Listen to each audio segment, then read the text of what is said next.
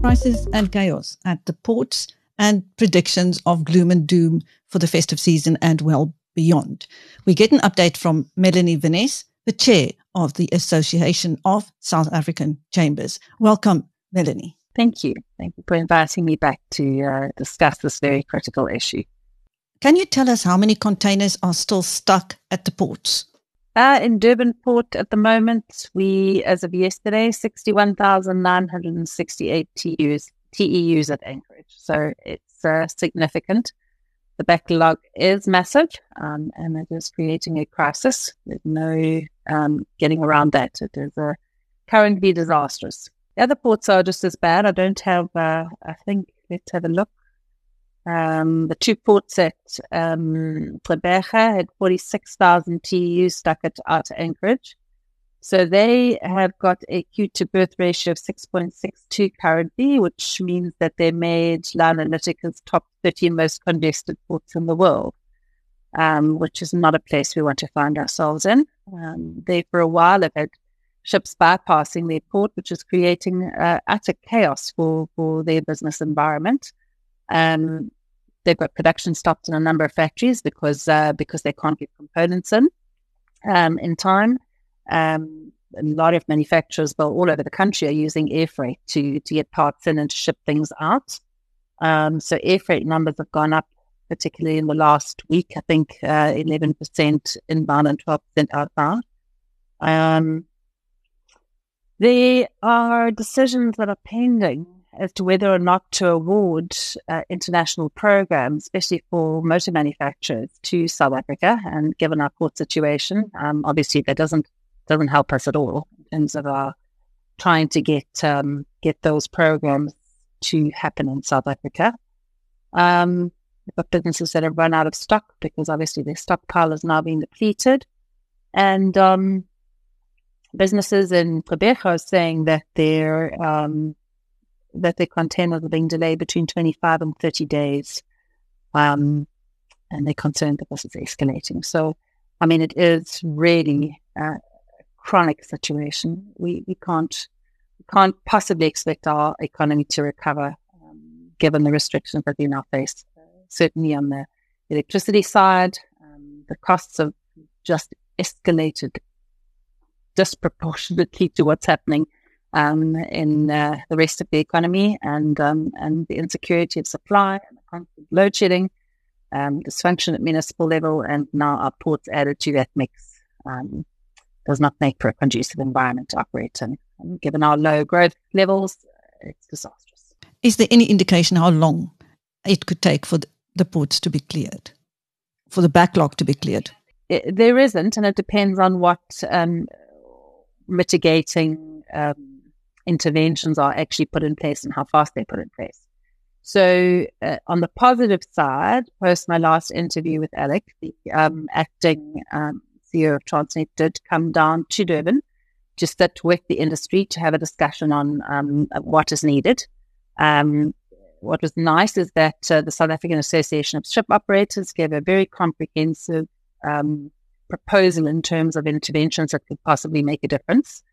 And some of those have been acted on, so that's positive. I think if we just look at some of those, so, I mean, efficiency in the port is obviously the most critical, but the thing that's holding us back is equipment failure.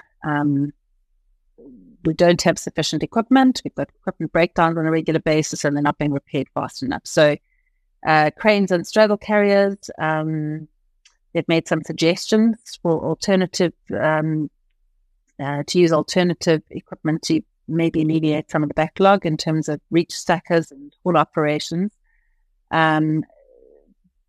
There's a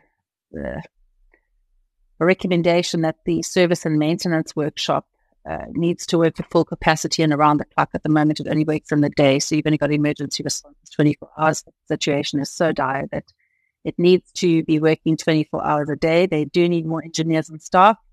They need to procure cranes and straddle carriers, short tension devices as well, with some urgency. On that side, there is some positivity in that we believe that Transnet has issued a tender there obviously isn't the money to do that, but the private sector stepped up and said, we'll buy the equipment, and you can pay us off over a period of time, deducted from our bills or whatever the situation might be, so that we can get this working.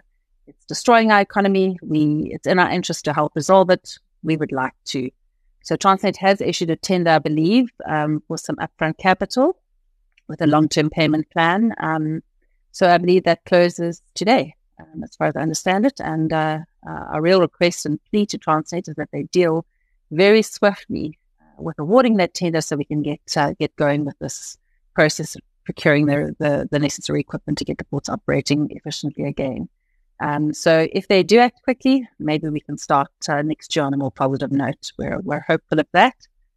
And there's some other just basic efficiency interventions that they suggested, like, for instance, the truckers fetching all the containers for a particular bill of lading at the same time, so that there's less movement in the port. To look at improvements in the yard and stack planning strategies that they have, so that we could get the productivity moving in the port, in addition to the interventions that are obviously necessary in terms of equipment. So there's some hope at the end of the tunnel. I think that if we all pull together and they allow the private sector intervention and assistance that is being offered, it's in South Africa's interest to do so, then hopefully we will start to see some improvements in their efficiencies, particularly at our ports. Apart from the equipment issues, there have been other excuses like bad weather, especially at the Durban port. Yeah, no. So Durban and Cape Town have both experienced adverse weather conditions, but I mean, that is something that ports do experience, and it does exacerbate what is a really rotten situation currently. So it's a valid excuse.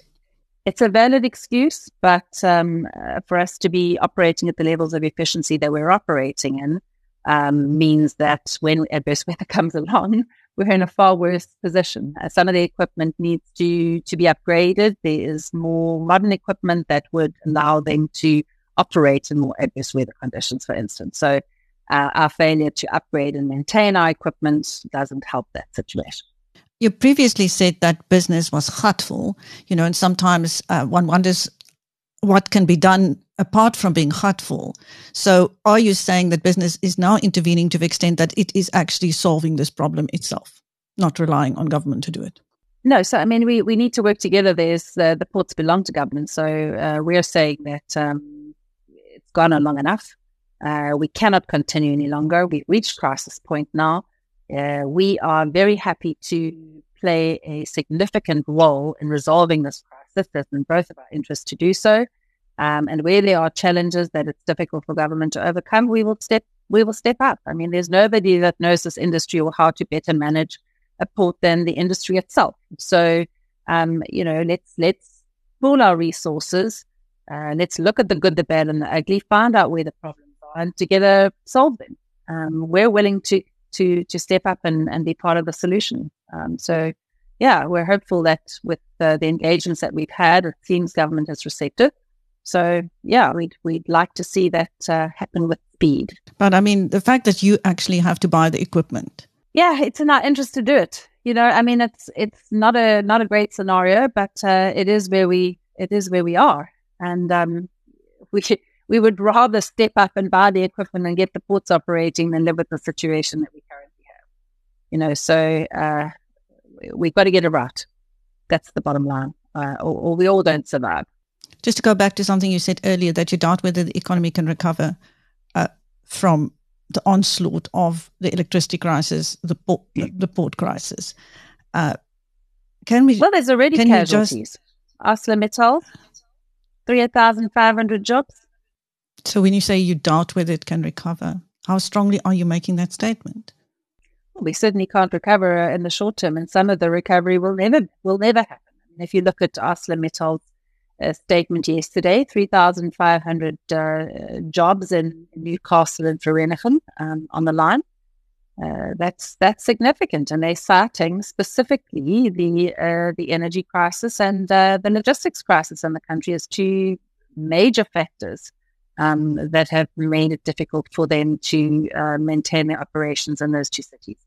The other thing is our low growth. You can't address growth if you don't have a conducive business environment in which to operate. So we've got a